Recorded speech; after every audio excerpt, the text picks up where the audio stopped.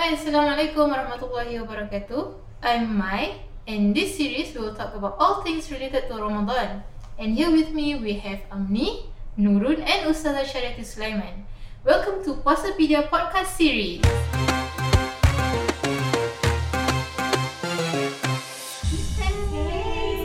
Hi, Assalamualaikum. Assalamualaikum. Alright, we're back in another episode of Puasapedia Podcast Series.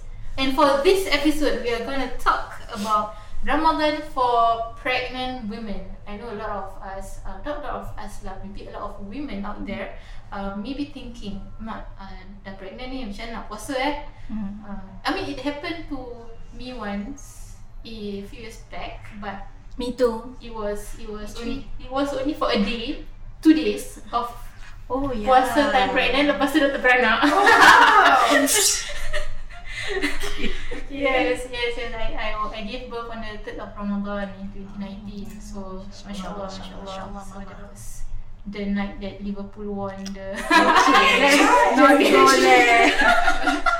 I mean, my husband keeps talking about it lah. That's why I kan sampai hari ni. Okay, so I mean here we have again Ustazah Syariati Sulaiman, our Ustazah, who's also a trainee doula and a childbirth educator. So how apt is it to have Ustazah on board for today? Alright, maybe Ustazah, you have also been pregnant in Ramadan. Share with us your experience. I have been pregnant in Ramadan. Yes. Yes. Okay. Tiga kali pregnant, jadi macam kena backtrack. Ada tak? Okay, ada. Bukan 3 Ramadan 3 kali Berturut-turut. pregnant. Tapi bukan berturut-turut year after year. Alhamdulillah. I actually really like being pregnant during Ramadan. I suka sangat because I am able to fast. Alhamdulillah for myself lah. I'm able to fast during Ramadan like entirely. Oh, insyaAllah. Alhamdulillah. How far were you back then bila you pregnant that time? Nak beranak? Belum? Baru? Belum nak beranak. I think for the third pregnancy I was about I gave birth in November. So maybe macam masih cute lah dia punya bump. Second trimester. Second trimester. So second trimester is quite The best trimester. Yes, quite an energetic period. Yes. That's true. Dah tak ada macam muntah-muntah. Dah tak ada like lethargy, very tiring because your body is making a human, right? So it's a lot of work tau. Nampak macam cute-nya, so cute. But it's a lot of work kan. Penat tau. So alhamdulillah it was in the second trimester. And then my second child, I was pregnant.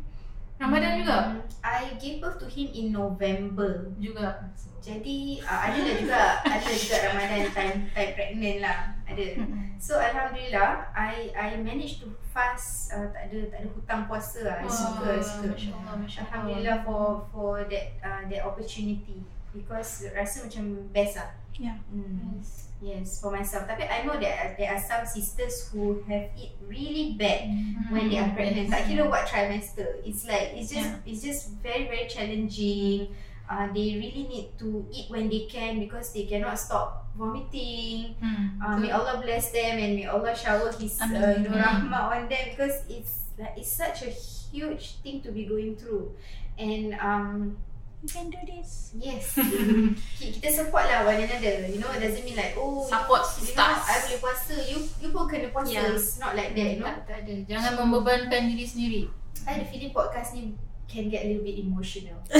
Yes, with all the pregnancy talk and the It things always that we went always is. Yeah. So Nurun, you have also experienced pregnancy during Ramadan. How was it? Yeah, alhamdulillah, just like Syariati, I went through second trimester for my first child throughout the whole of Ramadan. Because it was my first child back then, so it was obviously a new bodily experience. So for the first trimester was really bad in terms of morning sickness and nauseous and all that, and I had to eat every 2 hours to keep myself not nauseous. So I was worried like macam mana ni puasa, can I make it and things like that. So but when I went into second trimester, alhamdulillah all the morning sickness went away. And I managed to fast all 30 days lah. And macam every day pergi kerja, I did bring macam crackers or something or Milo packet dalam bag. But alhamdulillah I never makan that, and like I never had to break my fast lah. Even though macam I did consult my gynae, you know lah, being a first time mom, macam kiasu, semua nak tahu, semua nak tanya gynae okay ke tak. So my gynae also said like you just ikut body you lah, if you're able to kalau just do it. Kalau boleh. So and then I tak paksa anything. So alhamdulillah I managed to fast all 30 days. And yeah, like her Syariati said lah, different women, you know your body more than anyone else. So and dalam Islam pun I believe memang tak ada any paksaan. Maybe Syariati can explore that and discuss that further. Yeah. I mean, mashallah to all sisters who have gone through Ramadan with being pregnant. I mean, I went through Ramadan being in nifas lah, so that's a whole different story of 30 days of not fasting and 30 days of nak bayar balik puasa is mashallah. Allah make it easy for all of you. InsyaAllah. Yes. Amin. To all sisters. Yes. Alright. To start off today's episode's Q&A question, we have a basic question from a sister. If I'm pregnant, can I fast? I mean, obviously we can lah, based on what Ustazah has shared earlier, but maybe you can elaborate further. Boleh tak kita puasa kalau kita pregnant sebenarnya? Okay, fasting in Ramadan is wajib, okay, which is compulsory for everybody. Okay, for everybody who is physically able to do so. So if you are pregnant and you are physically able to fast, then the obligation is not lifted from you. You still kena puasa kalau you mampu untuk puasa physically. Okay, like our sister Nurul said just now, you have to know your body. It's not the same for every woman. Even for the same person, each pregnancy can be different. So in one pregnancy, maybe you're very energetic, and then in another pregnancy, you cannot get out of bed. So you really have to look at your lifestyle and your body. Then you can decide whether you should fast or you cannot fast, or you're feeling okay and it is wajib to fast. Okay, so if you are able to fast, then you should fast, and if you are not able to fast, then you should break your fast. Okay, so if you do not fast because you are concerned about your own health and safety, okay, that maybe you are vomiting a lot and you are dehydrated, okay, you are concerned about your own health and safety, you don't have to fast, but you need to qada for that missed number of days when the Ramadan is over and you are feeling better. When you can qada or replace the fast, you should do that. Okay, however, if you are fearful for the safety and health of your child, the child in your womb, then you need to also pay fidyah on top of making up for the missed number of days that you didn't fast. Okay, so there's two scenarios. One is you're just, you are very concerned about your own health. Okay, and doctor also advise you have spoken to your doctor advise you not to fast because there might be complications or issues for yourself.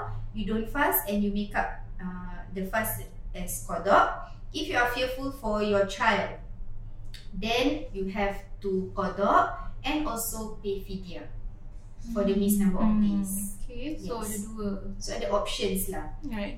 Option A. Yes. Apa? Lagi kita tanya balik. Ada pay attention tak? Bagi yang tak beranak. Tanya pada Amin. Senang tak nak faham? Sila terangkan lagi sekali. Recap. Macam mana ni? Jadi okay, the option A is if you tak puasa because you're fearful for your own health, then bayar puasa balik later on. If you are fearful for your child's health, then you have to bayar puasa and then you have to also bayar fidyah. Yes, correct. Yes. So that's two things I think we learn today. Okay, dia macam off topic, tapi ada beza tak fearful dengan paranoid sendiri? because I'm thinking back as being a macam, for example, a first time mom or anything. So you just takut that like, okay, kalau aku nak try puasa, like kita try day one. So sekali macam kita cuba puasa, but because of kita terlalu takut, is it valid kalau kita just rasa like, might as well aku macam jangan puasa lah because I really takut anything happen? Like, is that considered like fearful for my health ke fearful for my child, or I'm just paranoid? Boleh tak kita tak puasa kalau kita rasa paranoid? So the paranoid actually comes from fear lah. Okay. Kan? Takut something happen. Something happen to you or something happen to your baby. Kan? So this is something that we should all be very aware. Okay, when we are pregnant, when we are breastfeeding, okay, we need to be very aware what we are doing, why we are doing, and whether we can do it or not. Okay, kalau kita rasa takut nak puasa, takut apa-apa tu apa? You know, like what is it that you are afraid of? Maybe you can talk to your spouse. You know, I'm afraid that I tak sahur betul-betul ke. Then try to find solutions. Okay, tak apa, kita sahur together. Let's have a meal plan. Prep yourselves. If you want to fast, you have to prep yourself. Yes, there is a macam keringanan untuk those who are not well. Okay, not just pregnant, those who are unwell, those who are breastfeeding and are pregnant. There are options for you. But if you feel that you want to fast, then you don't feed your fear. Macam, you know, imagine things or prepare for fasting.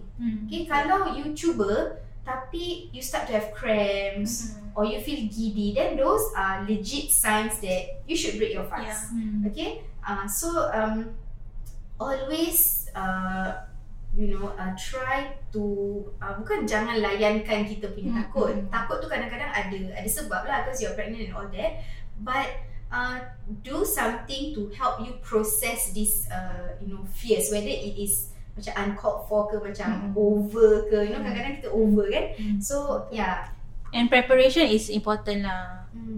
It's interesting you mentioned about meal plan, because there's a couple of times that I saw on social media, and some mashallah sisters, they actually prepared meal plans and like sahur suggestions, like dates and susu kurma and whole meal bread and oats, and there are actually a lot of resources out there that you can seek to prepare yourself and to know that you're not going into Ramadan with an ordinary body. You have a child in you that's growing inside you. So I guess preparation, like you said, and meal plans are actually, it might seem macam menial, but it's actually very, very important. And also to set that your like mentally, to set your body in going into Ramadan and fasting. Yeah, I think this helps with a lot of people also lah. Just, you know, to make sure that you're getting the nutrients. If you want to fast, you have to be responsible. Kan? If you are a parent, especially when you have a child growing in you, you don't want to be just scared and then don't know what you're scared about. But you know, you have to be responsible. Okay, this is my baby and this is my body. I need to take care of both. Okay, if I am fasting, what do I need to do so that I do not fall sick, I do not jeopardize the health of myself and my baby? So, you know, be prepared, plan, eat well, drink up. So, you know, be a good, responsible, practicing Muslim. And it starts while you're pregnant as a mom. While you're pregnant, you can start doing that. So, inshallah, if you want to do it, then, you know, do the prep, learn about your body, learn about the red flags, when to break your fast. And then inshallah your fear will reduce. Talk to your, you know, lady support group, your husbands. Inshallah a lot of sources. Masa you pregnant, you sahur apa saja? Oh, for myself, I like to eat eggs. Oh, because I think they are quick. Sunny side up. Any apa yang jadi sebelum sahur tu, apa yang dapat boil ke? Apa yang paling senang? Apa yang senang and cepat? Yes, eggs, because it's high protein kan. So 2 eggs with wholemeal bread. I will drink a lot of water. I think water is super important, because if you are pregnant, you have a water bag and you need to keep that hydrated as well. So you need to drink up a lot of water. So before sahur minum air, tengah sahur minum lagi maybe a hot drink, and then after that I take supplements and whatever. I will drink some more, and then I just keep drinking until like to the very last minute that I can lah. Yeah, I remember that also. The very last minute macam pun kita masih like nak teguk air kalau like every ounce of water tu is really precious lah. Yeah. So I think lagi satu podcast what to eat Then you want Day one. So it's very important. I think sahur is very important, and then some people really can eat dates in the morning, like 7 dates to fuel up. So sometimes it doesn't have to be macam nasi and lauk tau. Sometimes it's very very easy ingredients that's like power foods lah.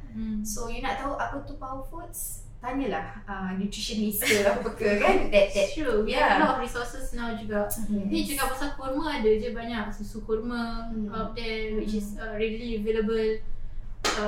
Minum je lah kalau tak boleh makan 7 kurma yang kita blend smoothies and all that. So, personally I like hot sahur. I tak suka sejuk. I tak suka overnight oats or shakes like cold. I don't like it. I like hot food for sahur. Yep. So that's what I eat. Eggs, some fat like eggs cooked with some butter and then avocado slices ke apa. So protein and fats are very high priority in my sahur food. Yes. I sahur makan nasi je.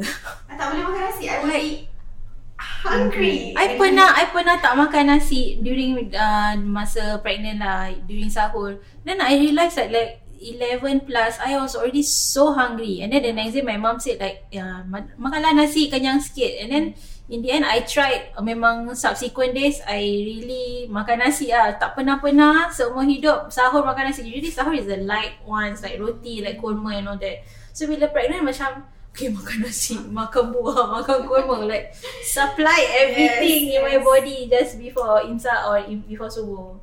So I makan nasi macam lauk Melayu gitu. Yes, really sahur is so important, and when you do that it's also a sunnah, right? Jadi dapat pahala, and then when you are eating because you nak puasa pun is pahala. So don't think that sahur tak apalah, minum air je ke, susu je ke, or like makan je. Take it lightly. No, sahur is serious business, girls. Do it right. Yes. So very very important lah for pregnant Yes, moms, especially breastfeeding moms. Yeah. Makan je. Husband you nak tidur, biarkan. You makan. It's okay. Yes. Okay. Alright, that's for maybe pregnant women. Women. What about macam breastfeeding moms? Okay, so that's the question here, right? I'm currently breastfeeding my child and I am unable to fast as I'm hungry most of the time. So nasi makan je. So I still have days of fasting I have not made up from previous years, and I was heavily pregnant at that point of time. So what should I do now? Macam mana? Okay, so actually soalan ni and soalan for pregnant moms is very similar, because some pregnant moms get hungry a lot, like perut dia tak boleh kosong je macam gastric kan. So this applies to both pregnant and breastfeeding moms, especially if you are breastfeeding and then before you stop breastfeeding you are pregnant and then you continue breastfeeding. So it like goes on and story on. Of my life. Yes, true story. So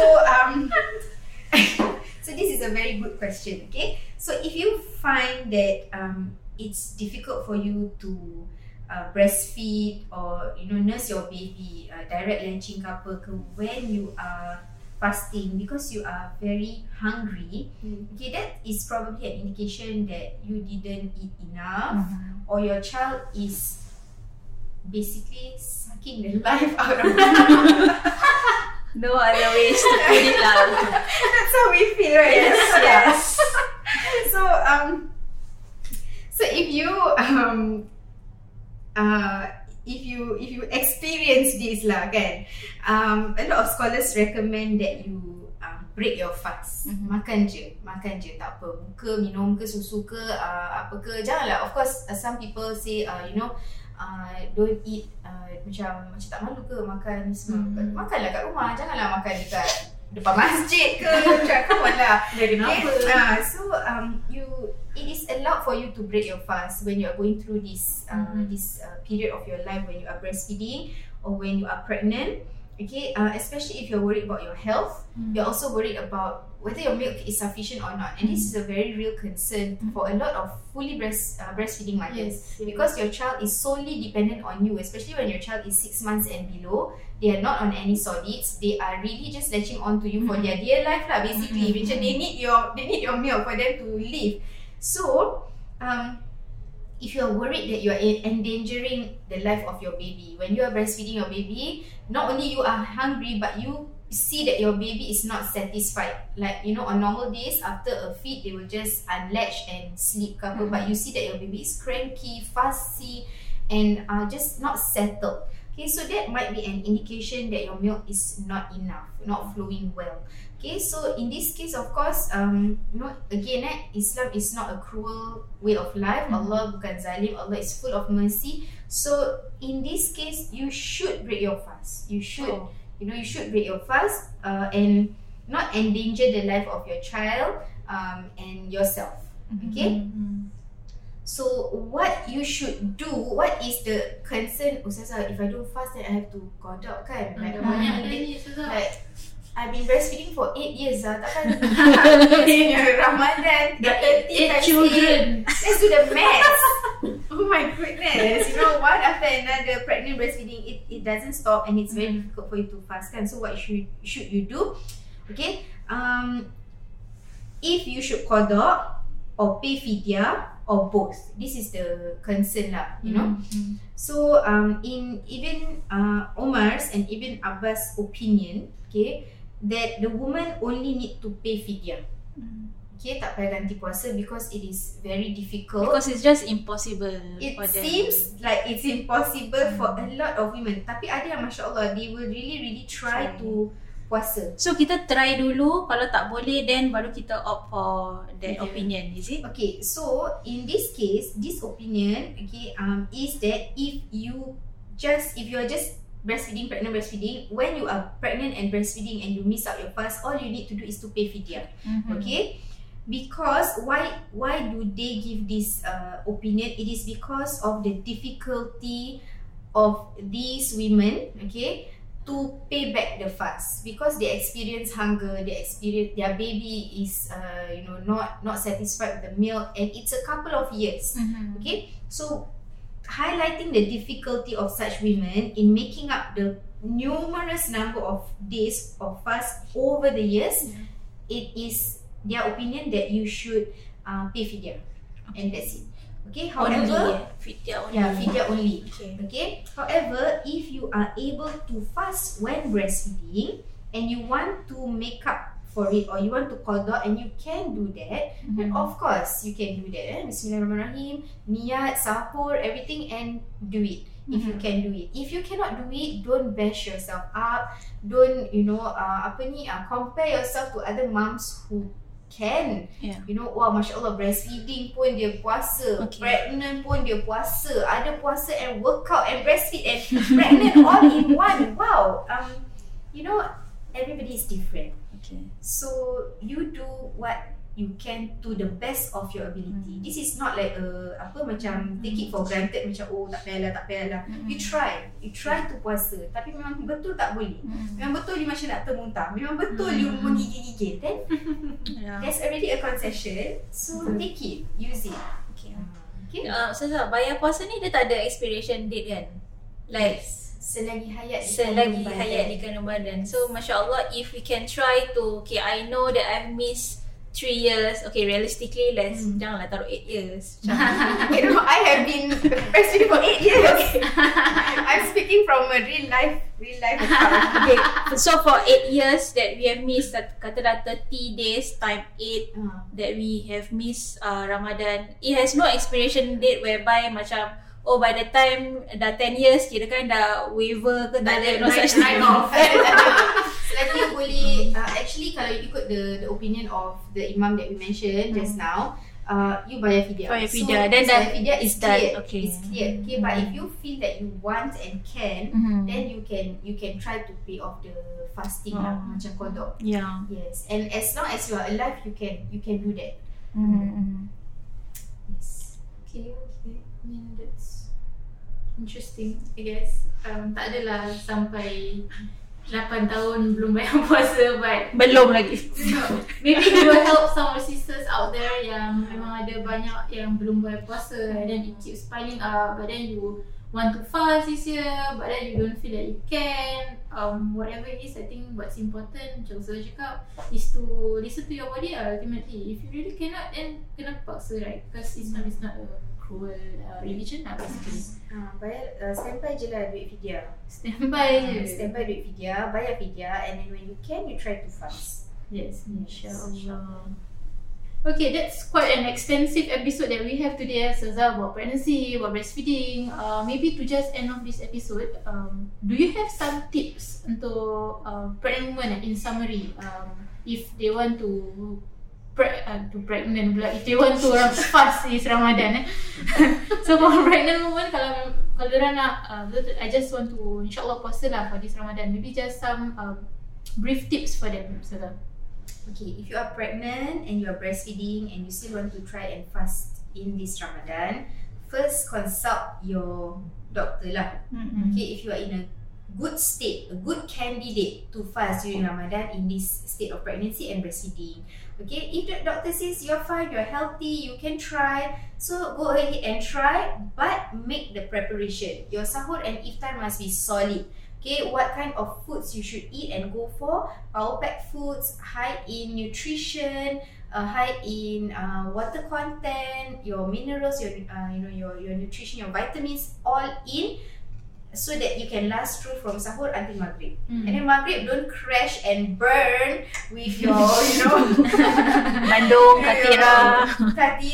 Just sekali-sekala nak rasa tu boleh lah, tapi janganlah macam ruin your body with all these very very delicious. I know it's very delicious and it's some of us kita makan time belum puasa je, lepas tu kita tak makan. So if you want that, then of course you have to balance your intake with all these power packed foods, and you still have time to macam, if you can explore what foods work for you, what kind of fruits help you, drink a lot so you don't get constipated, and throughout the whole night tengah tarawih, if you terbangun malam, just keep a water bottle near you and keep drinking. Drink water. Jangan minum macam sodas or high sugar, very high sugar. It will not help you.